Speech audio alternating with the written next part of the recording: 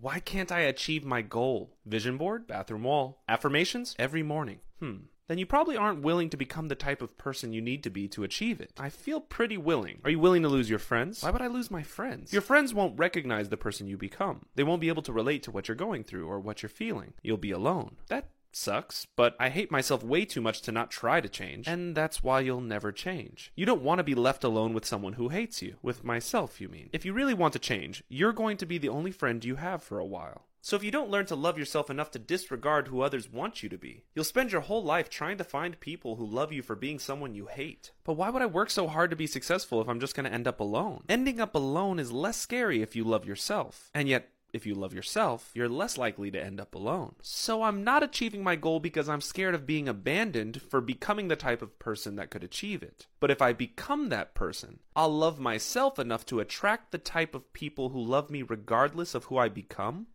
Exactly. Short Cast Club